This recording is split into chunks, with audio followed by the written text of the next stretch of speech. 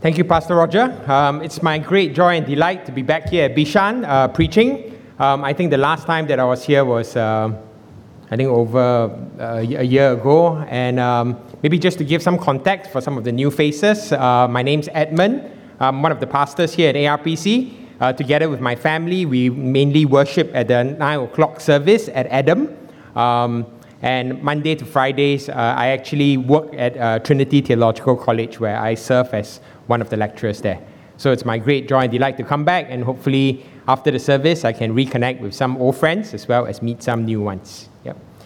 But we're going to talk about a very difficult topic today on God's justice, God's judgment.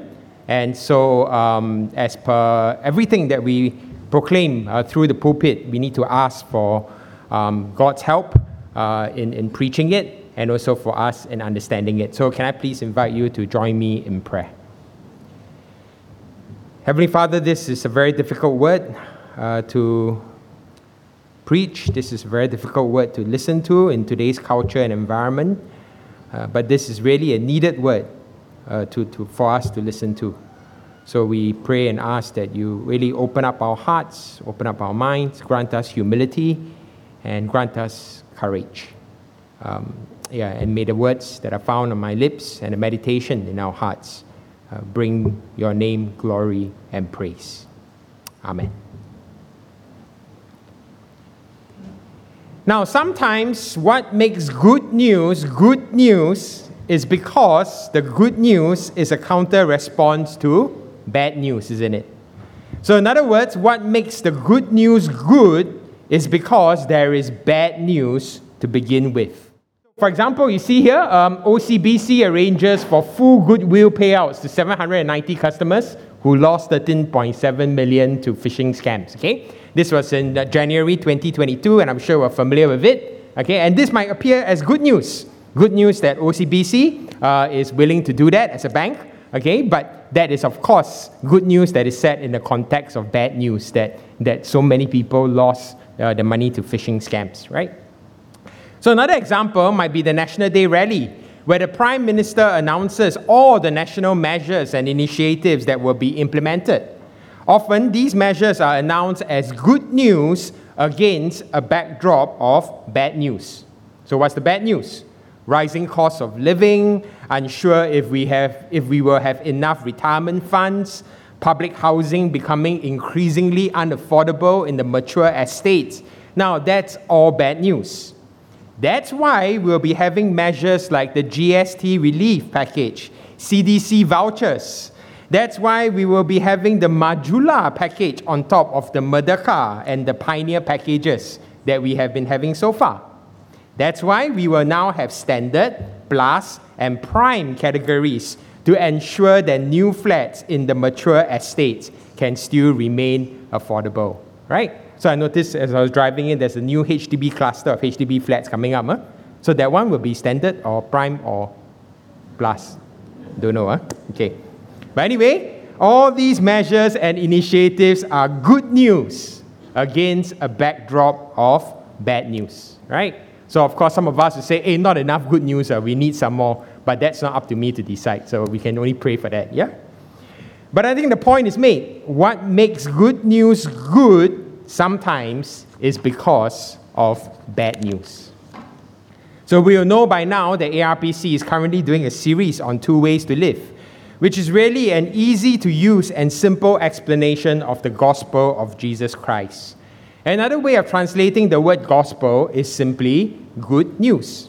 So 2 ways to live really presents the good news of Jesus Christ.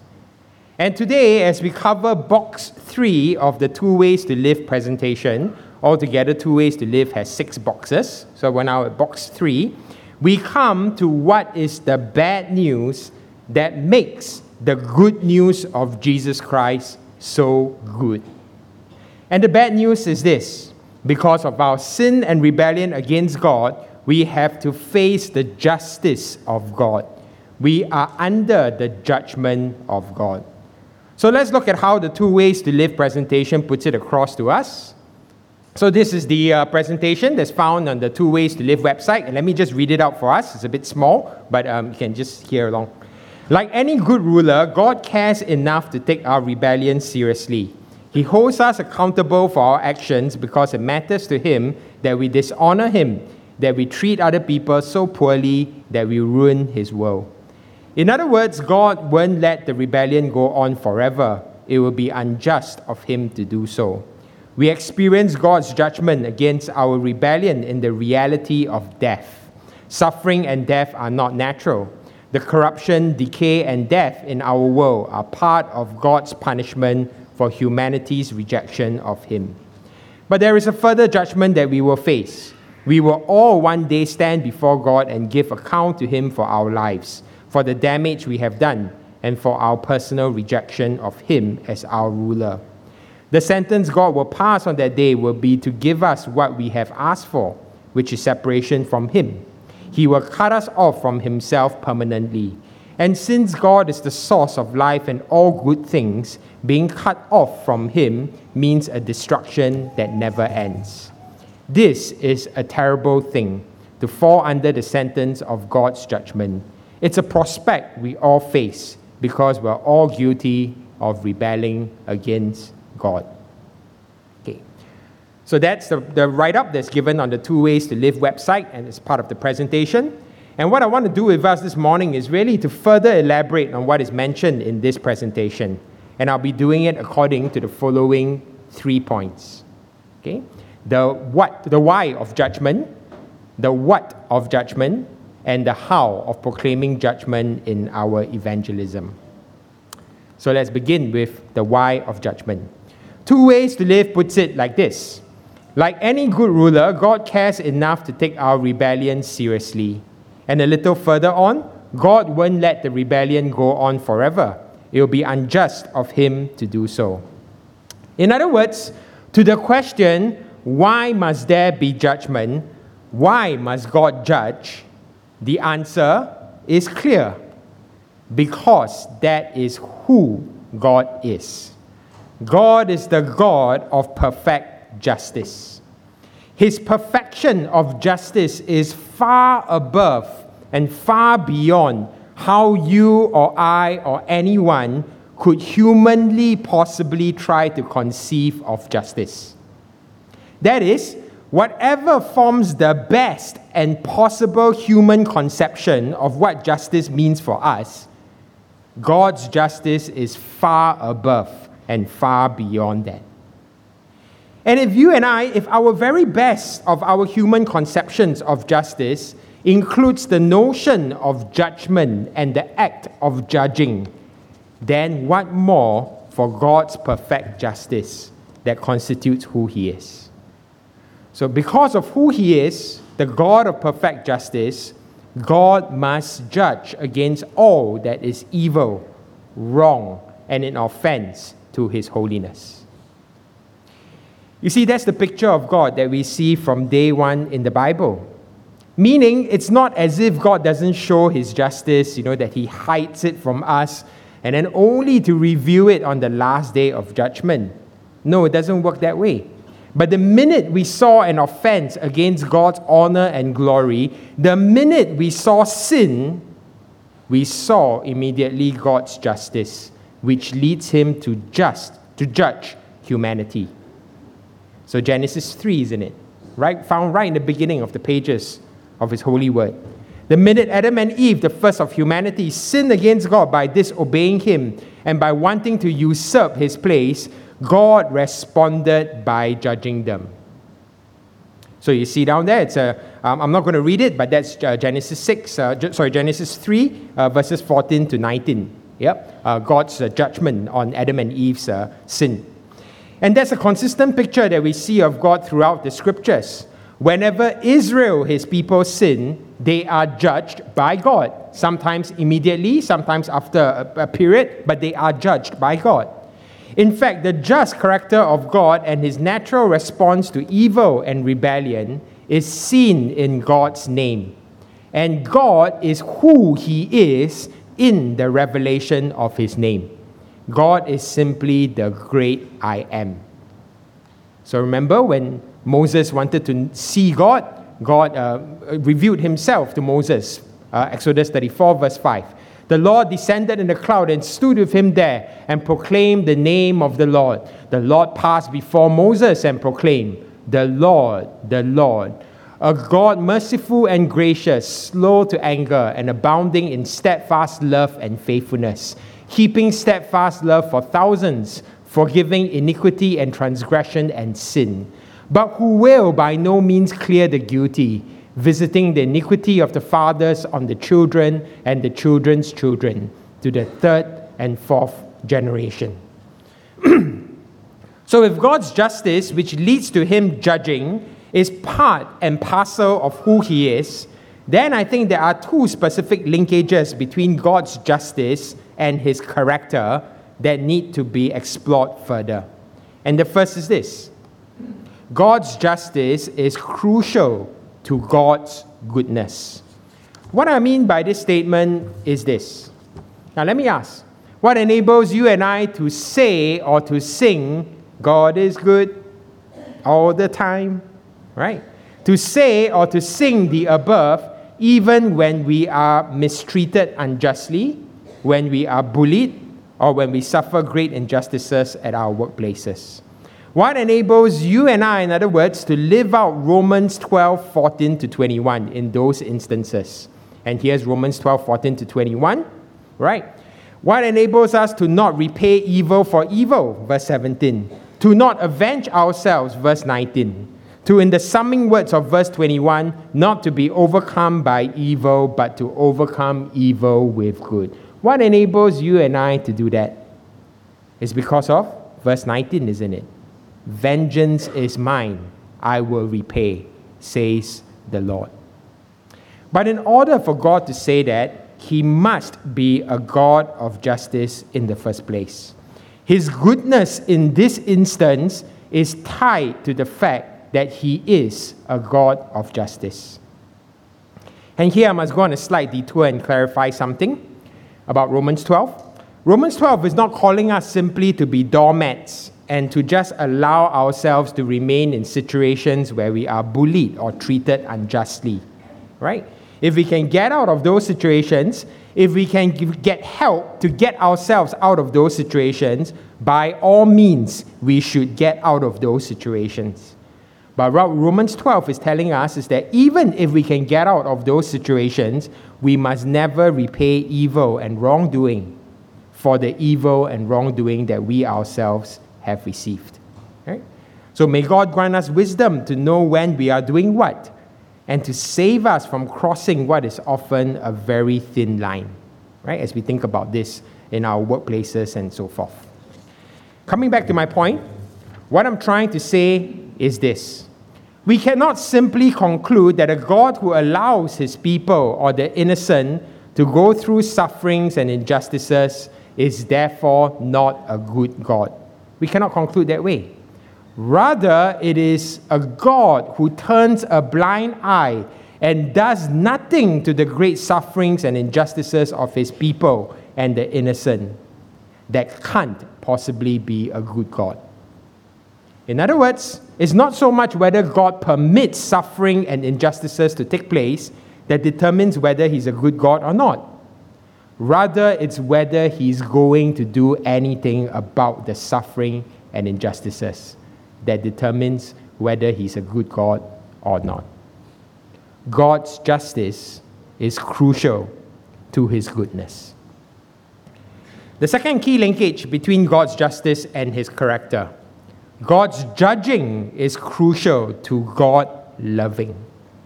You see, popular thinking and culture tends to associate judging, and here I'm using the word judging as a defining of what is wrong or right, okay?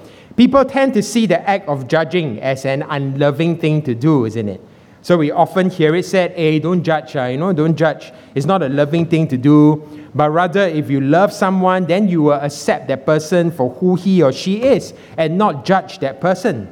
See, we tend to interpret that truly loving someone requires us to cast aside all moral standards of what is right or wrong and simply accept, in fact, not just accept, but endorse that person as he or she is.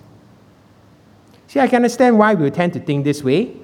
It's a result of the world that we live in, this wider culture of individual expressivism that we live in today. And that is really this mood and thinking that I am to be endorsed unconditionally by society and by everyone for being who I really feel and think that is inside of me. But what I want to say is that such love can't work. True love is always expressed in wanting or desiring what is true and good for the person we love. I'll say that again.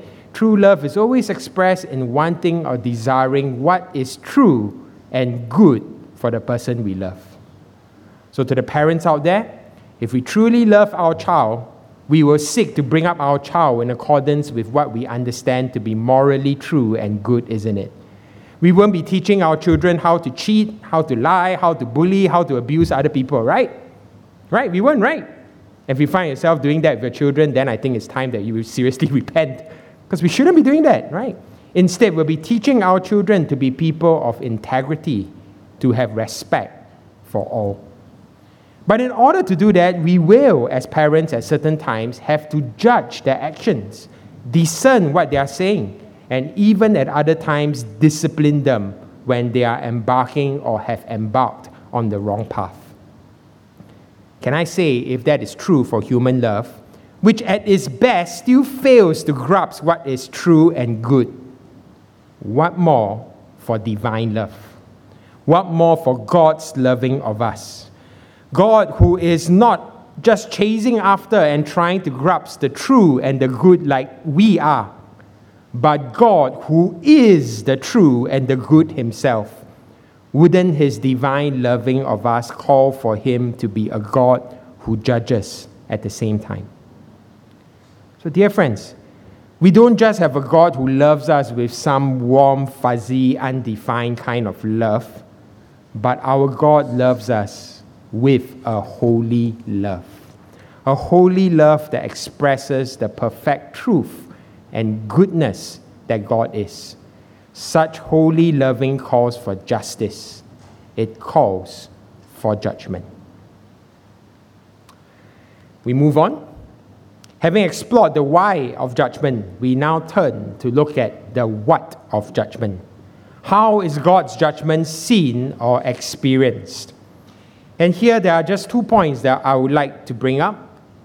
God's judgment expressed now, and God's judgment expressed on the final day of judgment. We look first at God's judgment expressed now. Now, the passage that we read earlier as our responsive reading shows this, doesn't it? Then that's found in Romans 1, 18 to 32. And in here, all I just want to call our attention is verse 18. Verse 18 begins by telling us that the wrath of God is now already being revealed from heaven against all of humanity's ungodliness and unrighteousness. And then at the start of the next 3 paragraphs, at verses 24, 26, and 28, you find this repeated phrase, God gave them up. God gave them up. God gave them up. So the Greek word that is used here carries the idea of handing over something to someone, particularly a right or an authority. In some instances, the word could also carry an idea of causation, causing someone to have something. Right? So used here in Romans, the idea is that of God giving us up or God handing us over to something. And as we have seen from last week, if sin is us turning away from God and turning inward towards ourselves, then here, the judgment of God now is really God giving us over, God handing us over to what our actions, our attitudes, and our natures, what they want. And that is a turning away from Him and an inward turning to ourselves instead.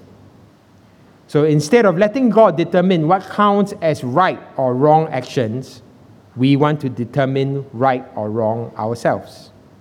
Instead of an attitude of worship toward God, our Creator and Giver of life, our attitude is that we want to elevate ourselves to take over God's place. Instead of a nature that is soft, that is malleable to God shaping and molding us, we now have a nature that is so steeped and bound to sin that short of God's miraculous grace and intervention is totally hardened to Him. See, that's how I understand the judgment of God now. It's not so much God causing us to turn away from Him than God allowing us to remain in this state where we chose and choose to turn away from Him. In John's Gospel, it is put across this way, that the true light has come, but we choose to remain in darkness. John 3:19. That whoever believes is not condemned, but whoever does not believe is condemned already. Or another way of putting it, remains in his or her state of condemnation. John 3:18. So maybe this might help. It's like we are on this kayak that is traveling down the rapids river of our sin and rebellion. And see, the thing is that we chose to be there. We chose to launch our kayaks to travel down these rapids. And God's judgment now is simply that He allows us to go along with the flow of the rapids. And if God does not intervene by throwing us a rope or by putting up some form of a barrier to break the flow of the rapids, we will simply be carried by the rapids of our sin and rebellion to its final destination. And the scriptures tell us that death is the final destination where our sin and rebellion takes us. 2 ways to live, stated well. Let me just read for us again. We experience God's judgment against our rebellion in the reality of death. Suffering and death are not natural. The corruption, decay, and death in our world are part of God's punishment for humanity's rejection of Him. If sin and rebellion is us saying no to our Creator, Giver, and Sustainer of life, then there can only be one outcome for us who persist in our rebellion to the very end. And the outcome is death.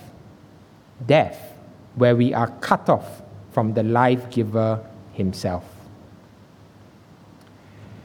But that's not all.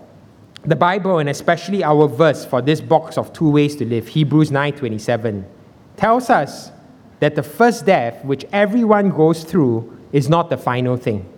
There is still God's judgment expressed on the final day of judgment. Our scripture passage, sorry about that. Revelations 20:11-15 describes this final judgment from God as being consigned to the lake of fire, further described as the second death. That's where death and Hades themselves belong, and here Hades should simply be understood as the place where the dead remain until the day of this final judgment. The picture that we get from these verses seems to be that those under the final judgment of God are consigned eternally or forever to the lake of fire. Other passages in Scripture, too many for me to show at this point, so I can only list it out for us. They show God's final judgment as consigning those under that judgment to a place that is traditionally called hell. And put together all these different passages, hell is pictured for us as a place of eternal torment, darkness, separation, destruction. It's a terrible place to be in. You and I don't want to be there. That's why the one person who spoke the most about hell, and that is the Lord Jesus Himself. He warns us about the dangers and terrors of hell so that we will not end up there.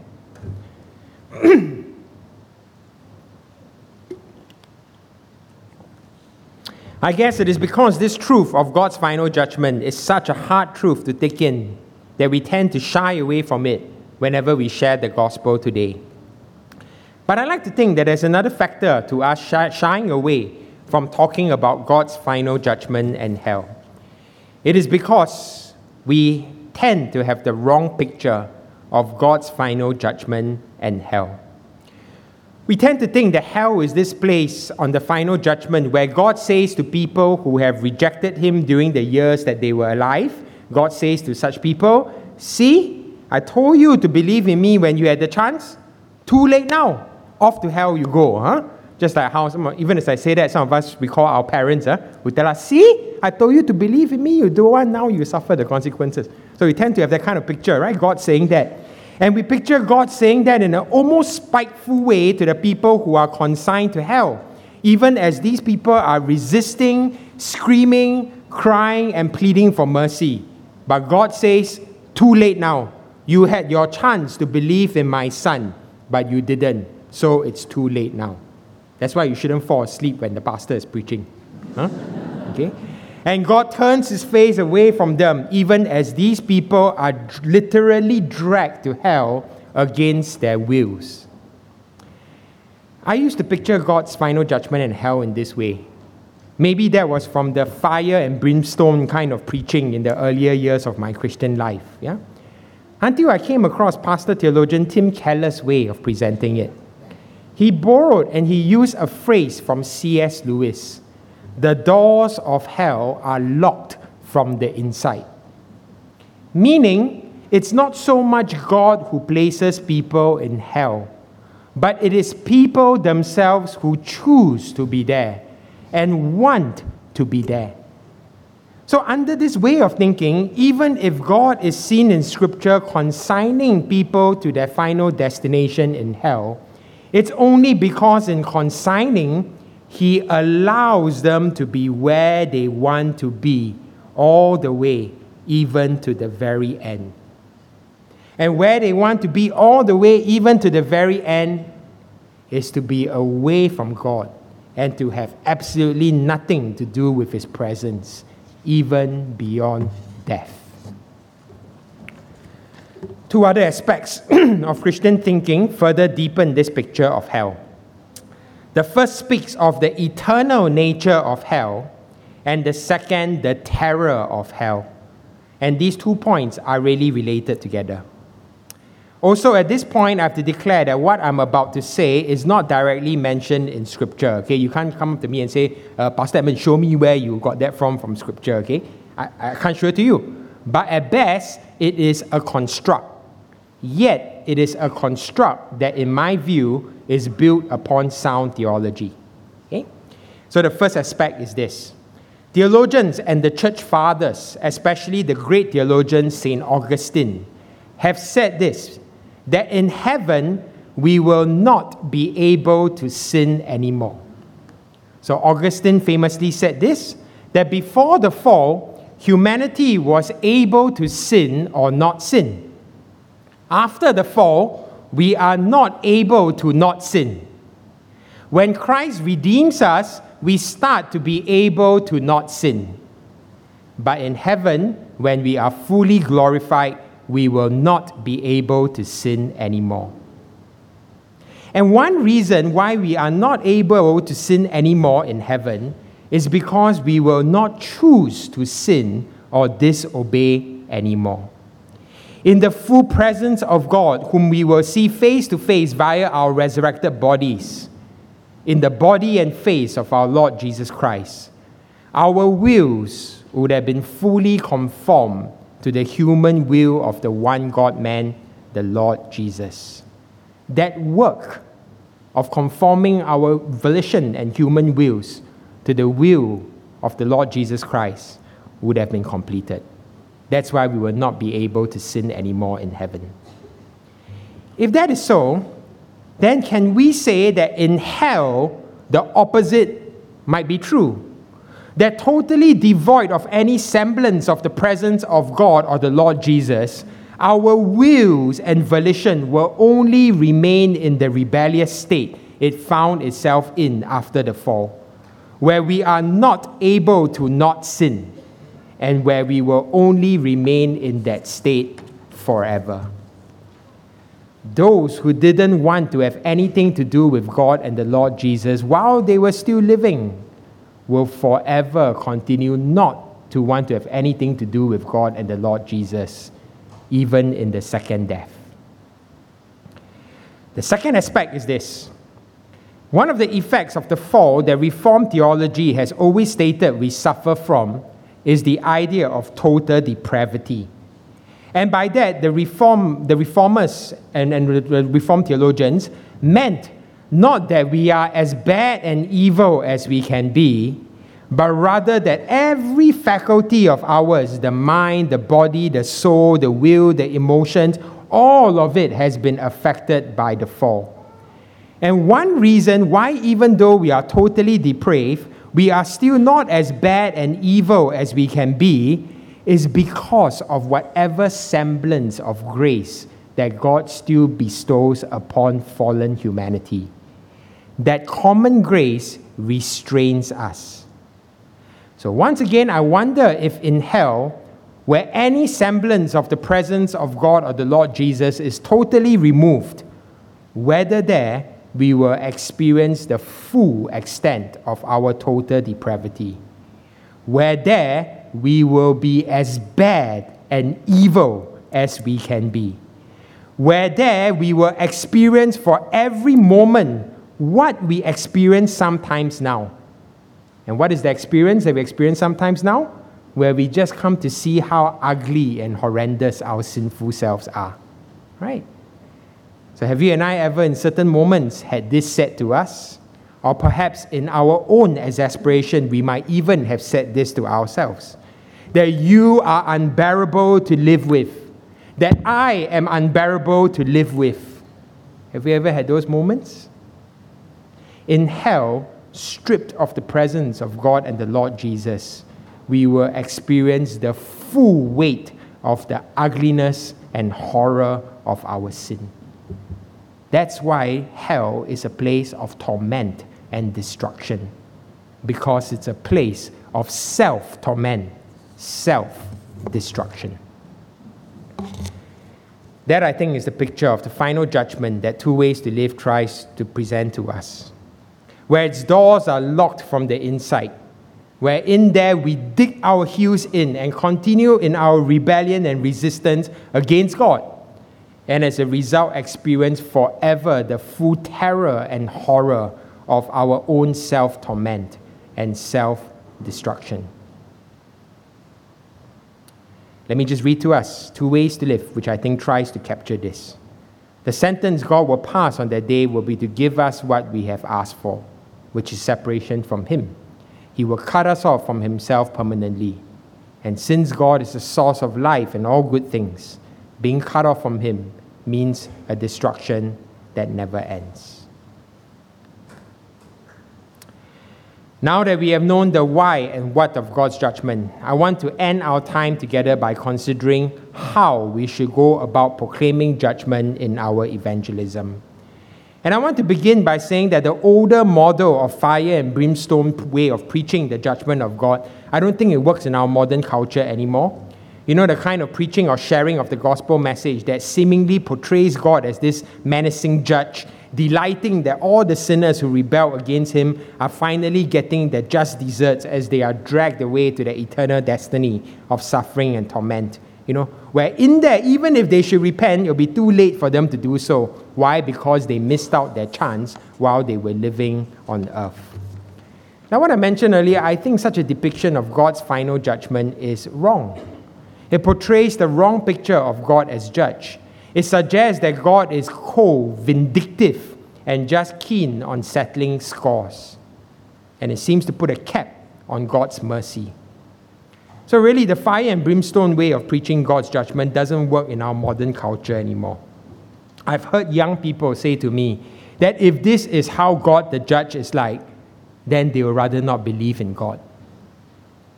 Rather, I encourage us to present God's judgment in our evangelism, and I suggest perhaps in the following ways.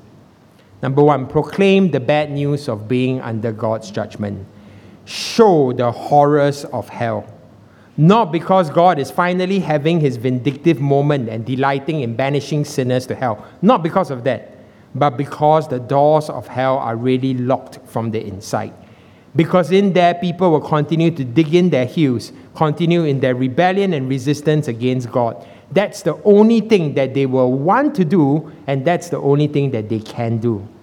Because in hell, people will be as bad and evil as they can be and experience every moment the full terror and horror of their own self-torment and their own self-destruction.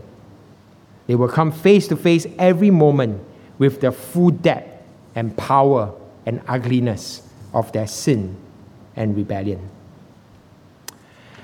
One of the movies that I watched some time ago that has really left a lasting impact upon me is the movie by Robin Williams, the actor who has passed away, and it's an old production. It's called What Dreams May Come.